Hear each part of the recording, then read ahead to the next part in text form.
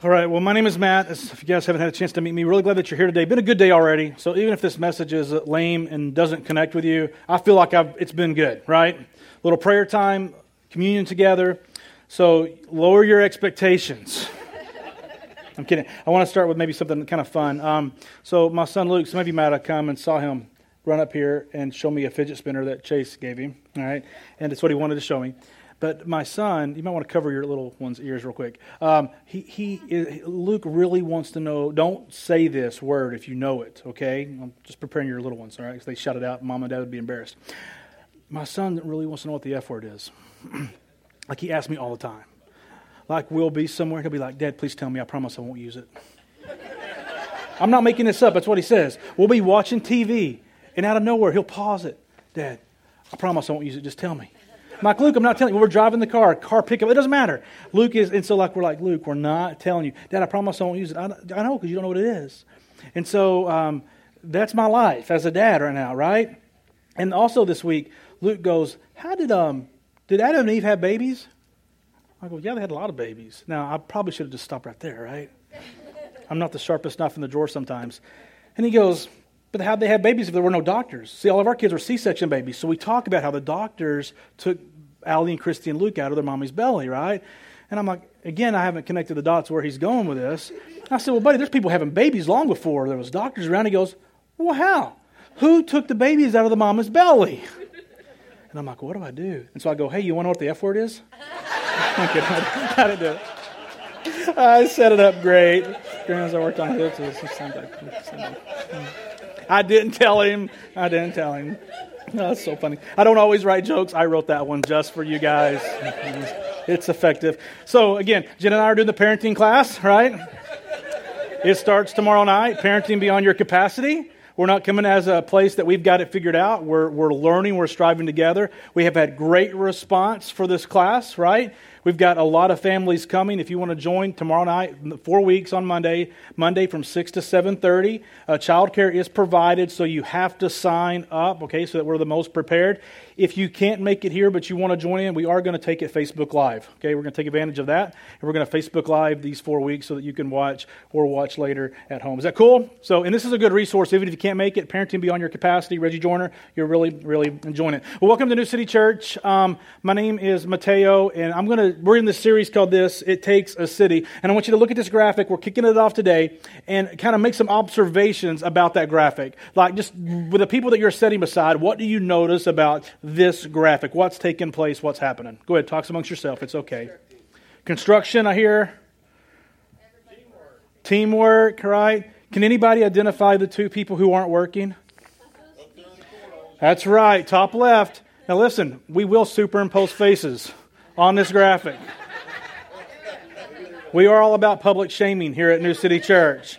No, I'm kidding. I think I'm kidding. Listen, over the next 4 weeks, we're going to talk about who we are as a church. This may be a great reminder for some. You've been a part of New City for a long time, a good refresher. But I see a lot of new faces, right? And so this is important as you are trying to decide, can this be the place that you call home? And I want it to be, but I also want you to know what that means for you and for us. There's a friend of mine, his name is Lance Ford. I remember Lance Ford, he was a church planter for a time, and I remember Lance telling this story, and it just struck with me. I heard him tell it several years ago, but if I remember correctly, Lance had been blessed with a plot of land, and he had the opportunity as a church planter to build a facility on that property. And so there was someone in his church who was very gifted in construction, and he was able to provide the leadership for the construction of this new building, and they go to work. And when they get to the place on the project, of course that doesn't happen overnight, but when they get to the place in the project where they're ready to frame and sheetrock, they rallied some of their volunteers. How many of you in the room know how to frame and sheetrock?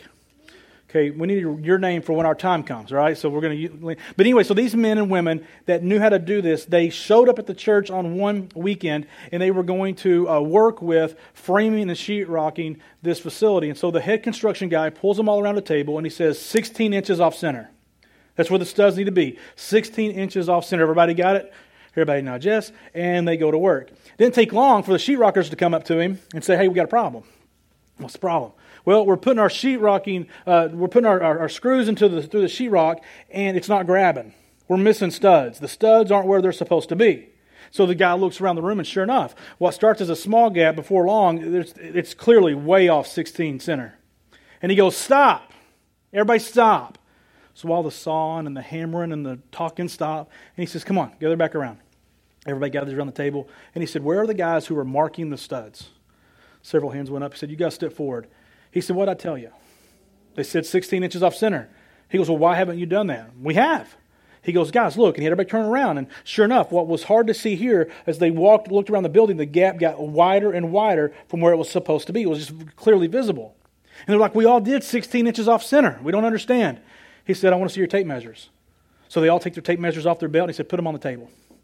And he said, I want each of you to use your tape measure, and I want you to mark out 16 inches. I want you to put a mark on the table. And they all, one after one, did that.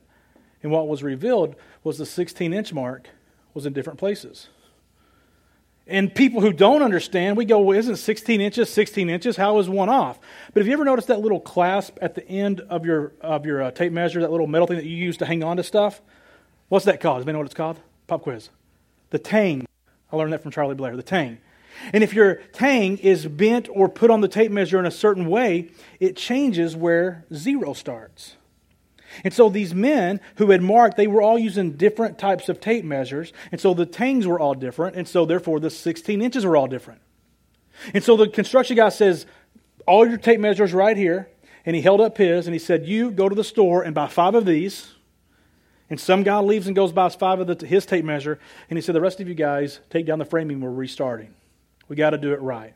Now I tell that story because when we think about church, how many of you guys have been to a church before you came to New City Church? Most of us in the room. And we go, well, aren't all churches just the same? Isn't 16 inches 16 inches? Like, don't most churches believe in God? Don't most churches have worship, some teaching? Like, isn't it just a different style of preacher? Isn't it just different types of worship or different styles? But it isn't just every church. Like, I could leave this church and go over here to this church, and isn't basically the same thing? No, it's not the same thing. There's something unique about every church. There should be some things that are central, right? But each church has a DNA about it. Each church has a culture, some spoken and unspoken things. Like there are some things at New City that you can know. You can read our values. You can read our beliefs. You can read our 2020 vision statement. But there's also these things that are unspoken that you just kind of catch on as you are serving and leading and participating, right? Like we don't really print out, hey, this is when you stand and this is when you sit. You see other people do it. Well, I guess I should stand too, right? And we just kind of go and you just kind of pick up on things. Just like in your home, there are some things that are clearly stated, but most of them are unspoken rules, traditions in your home. I'm going to talk about those for the next 4 weeks. I'm going to talk about here, and It Takes a City, how everybody in this room plays a part. Some of you are new. At 10 o'clock this morning, the service right before this one, this room was completely packed. I mean, it was packed to the back wall. And I didn't know 75% of the people that were here. I look at you guys and I know the majority of the folks that are in this room. And so for some, you're like, man, I may know this already. That's good. But several people come and they want to meet and they want to talk with one of the elders and they want to say, hey, what's this church about? Like, is this a good fit for me? Great, fair question. But I turn the table today and I'm like, how are you going to impact what we do here? How are you going to join in and be a part of this? Or are you just going to sit on the top riser and watch everybody else work? See, not every church is the same. And if we're going to call New City Church your home church, it means something. This church was planted 5.5 years ago, and me and my buddy Chris said from the get-go, we're not playing church. We're not hoping to plant something that people can just kind of come and sit in and go, check, went to church today, woo, good job. No. You don't need that. You don't want that. You may think you want that. You don't want that. So I want to talk to you about what we're about. And here is our mission. Here is our battle cry. Here is what makes New City unique. You need to know this, right? It's our mission statement. It says this: we exist to inspire you, to inspire people to trust in and live like Jesus. We want to inspire you towards something, right? And that something is a person. We want you to trust in, that's salvation, and live like Jesus. That's obedience. If you've been here long enough, you've heard me say this lots of times. My soapbox is the church in the West is full of people who truly or have as best as they understand it, a love for Jesus who has zero say in their life whatsoever. Like you love the Lord or you wouldn't be here. Like you have some level of affection, adoration to God, but yet we don't talk to Him or ask Him about anything. We just tell Him what we want Him to do. But at New City, we say, no. We want to inspire you that you would trust in the Lord and you would live like Him, right? And so how does that get expressed? Like maybe you like the way that sounds, maybe you don't. I like it. I wrote it. But how does it get expressed out? How does it get fleshed out every single day, in every ministry, every discipling group, every city group? Like how do we inspire people at every single level? And that's what I want to talk to you about today. And it's really, really simple. Here's our cornerstone. We started with cornerstone today as our first worship song. A cornerstone. It's the very thing that we build everything else upon. And that is our battle cry that is this: Jesus is Lord. Jesus is Lord. Jesus is boss. Jesus is leader. If you're not comfortable with the word Lord, you could say the word boss. If you don't like having a boss, He's my leader. Jesus is our leader. Now, what does this mean? How many of you guys you feel like you have a lot of influences in your life? How many of you got a mama? How many of you guys have a mama that sometimes tells you what she thinks mamas do this, right? You do this if you're a mama. You do this. We tell our kids. How about a daddy? Your daddy telling you what you think you should do? How many of you guys have a financial advisor that's telling you how you should maybe use your money? Or you have a friend who's telling you, like we got people in our life, bosses, employees, friends, neighbors, parents, cousins, aunts, uncles, all kinds of people. It's like we're Stretch Armstrong. Remember that thing? My buddy Robert got me one for my birthday. Right? It's so cool. Me and the kids each grab a leg, an arm, a head, and we just pull. Right? And some of us, that's how we feel. And that if you do what mama says, you're making dad mad. Or if you do what your friend says, you're making your boss. And it's like we just can't please anybody. That's what Jesus is Lord is so beautiful for me. Because Jesus is the main influence in my life. Not the cultural norms. Not what Fox News or CNN News says. It doesn't matter. Like if you come to me and you're like, Matt, I need some help with my finances. I'm not going to point you to Dave Ramsey, and I'm a fan of Dave Ramsey. I'm going to point you to you understanding and coming to a conclusion that's yours of what the Bible says concerning you and your resources. If you say, Matt, I need help with my marriage, I'm struggling with my marriage, I'm not going to say watch episode or season 2, episode 3 of Dr. Phil. He'll answer all your questions. We're going to take you back to the Scripture so that you can form for yourself a good theology on what the Bible, God's Word, says about you and the person that you married. See, Jesus is our leader. He's our boss. And if you're looking for some place or a person or a pastor or a church, because this is the foundation for our discipling and our city groups as well, that's going to tickle your ears and tell you what you want to hear, this is not the place for you. You need truth. You've tried everything else. You don't need to download another app unless it's the Bible app. You don't need to download another app. It's not, we just get so sidetracked in all of these things. Last week, I gave just a quick snippet of a scripture that I thought was so great for many people, including myself, where God says to Moses, and then Moses relays it to the people, where He says, you have circled this mountain long enough, now turn north. And for many of us in this room, we just circle things.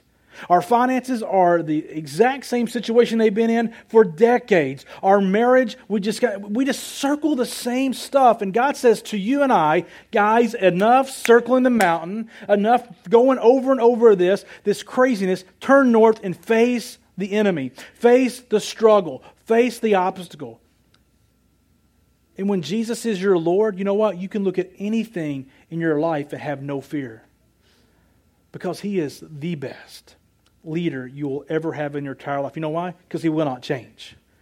Jesus is not going to tell you one thing today and then something else next week. He's not going to change. He's going to keep you on the straight and narrow. Jesus is Lord. So for some of us, that's so foreign because really, you are Lord.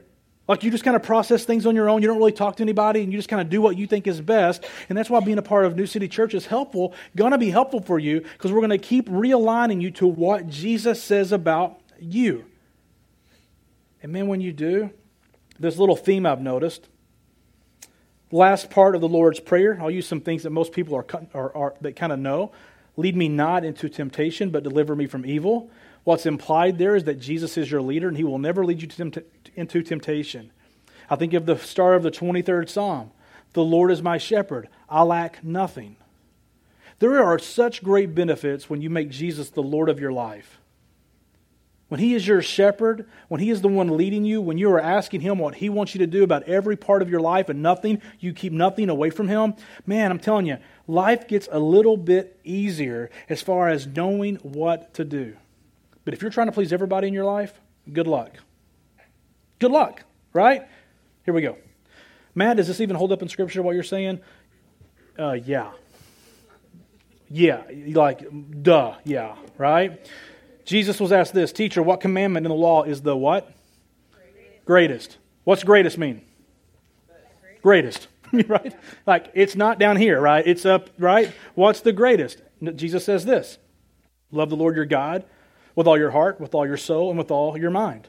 This is the first and greatest commandment. The second is like it, love your neighbor as yourself. Now, when you look at that on your insert, and you see it on the screen, and if you read out of the new English translation, it bolds and italicizes those two parts. I didn't do that. My translation that I read this week did that. And the reason it bolded and italicized is because it lets the reader know that Jesus is quoting Old Testament Scripture.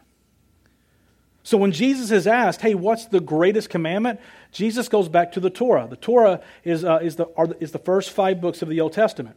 So if you were to ever read like Genesis, Exodus, Numbers, Leviticus, Deuteronomy, that is the Torah. And Jesus goes back to Torah to answer what is the greatest commandment. So for those of us who are following Jesus, and we say, Jesus, what do you want me to do the most? What do you want me to do first, right? Or the greatest thing? He says, first of all, I want you to be super loyal to me.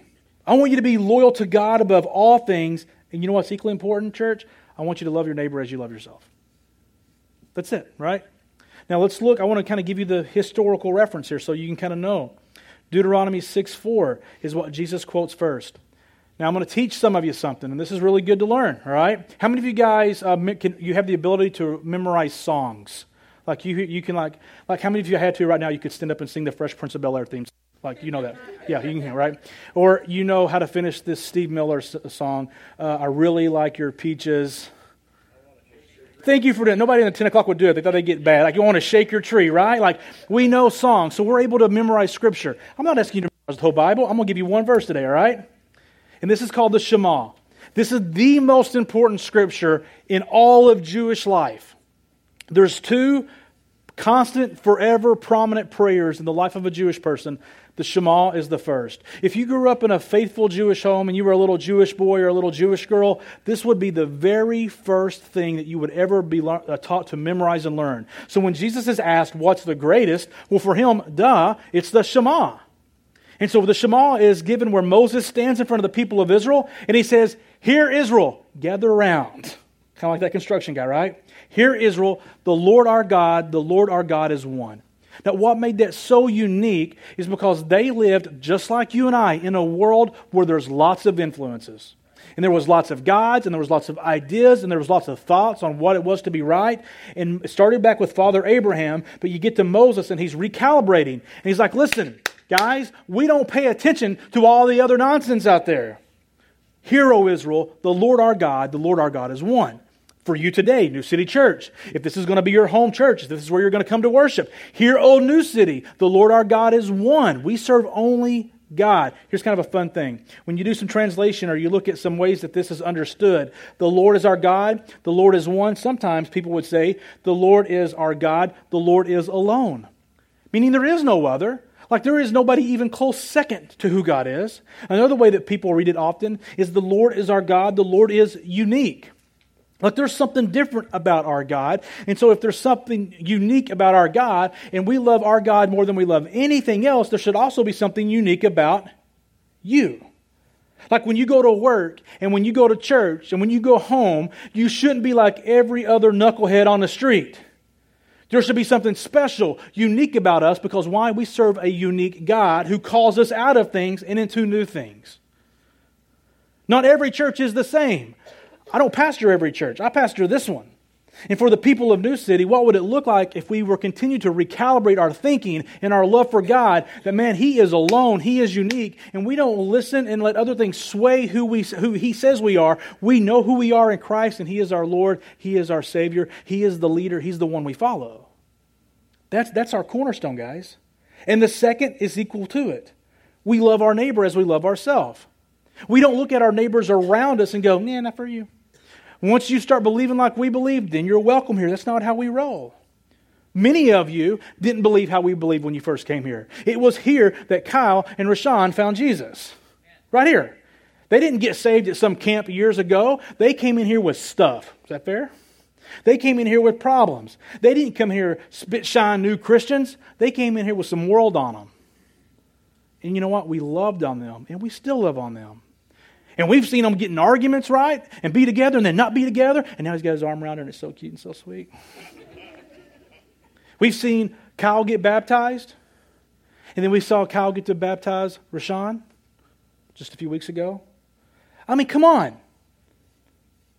And it hasn't been this cozy little, "Oh, you know what? You can do whatever you want. God still loves you, blah, blah, blah." That's bull. Hey, this is what Jesus says about your life. Are you up to the... Yes. We want truth. We want to see God move. Here's another couple. Right? This is like like Brandon and Sarah. Like Brandon's in my D group. I'm telling you, like, man, God does. Are they out of the woods? No. Are they out of the woods yet? No. Are you out of the woods yet? No. No. Jesus is Lord not for a season. Jesus is Lord forever and always. He guides us. He guards us. He takes us to a prepared place. And he quotes here in Leviticus, Jesus does. And he says, I'll just kind of go to the bottom part of the Leviticus 19. You can read that whole thing. Because some of you goes, Leviticus? What's Jesus doing quoting out of Leviticus? I don't understand any of that stuff. Well, it's out of here that Jesus says at the very end, but you must love your neighbor as yourself. I am the Lord. To love your neighbor as yourself. Then in John 13, I'll kind of bring it all together. In John 13, verse 34, Jesus is recorded as saying this. He says to his disciples, he says, guys, I give you a new commandment. And some of you may think, oh, you mean like Jesus has given number 11 now? Like he gave the 10 with Moses on Sinai, and now he's given number 11? I don't think so. I think he's summing up all the 10 in one. And he says, I give you a new commandment, to love one another. Just as I have loved you, you also are to love one another. Everyone will know by this that you are my disciples. If you post on Facebook, what's right? No. If you have love for one another. Okay, this church is an arrow. I'm about to point it, right, at our target. We are a church who is going to be sold out to Jesus being the leader of our life, and we're going to love the snot out of our neighborhood. So when we collect school supplies, I'm going to talk about that in a little bit in our giving. Of course we do that. But Matt, they don't go to church here. So? Not yet. Matt, why are we going to let the neighborhood across the street borrow our grill to do a big cookout that's not got Curtis singing? What if they play Steve Miller Band songs and sing the Fresh Prince of Bel-Air music? What if they know that's the church grill and somebody has a beer there? Oh my gosh, you think Jesus can do it? Right? Because we love, right? We love our neighbor. And we love them where they are, and then we call them just as we do with you and just as people do with me. We love them where we are, and then we call them into obedience with Jesus. Ain't nobody too bad, and ain't nobody too good. We love, so here's the thing. You have to decide if this is going to be your church. But if this is going to be your church, I want this to be your church. If all you honestly want to do is go and sit your little hiney in a comfy chair, one, there's more comfortable chairs throughout this city. And two, there's a lot of churches that would love just to have you show up. This is not one of them. But if you're like, I'm going to engage, and I'm going to be a part of who we are as a congregation, I'm going to lead out in Jesus as Lord, I'm going to lead out in how we love our neighbors, then man, I am so excited to have you here because it truly does take a city.